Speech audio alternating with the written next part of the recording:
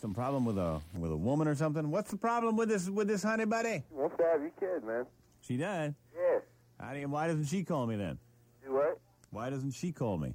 She's a little, bashful.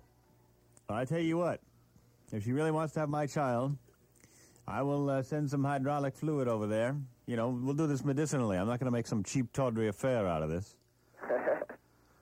I'll send her some frozen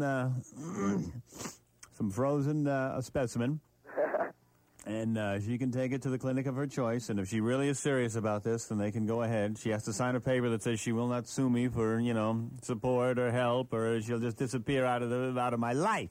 All right?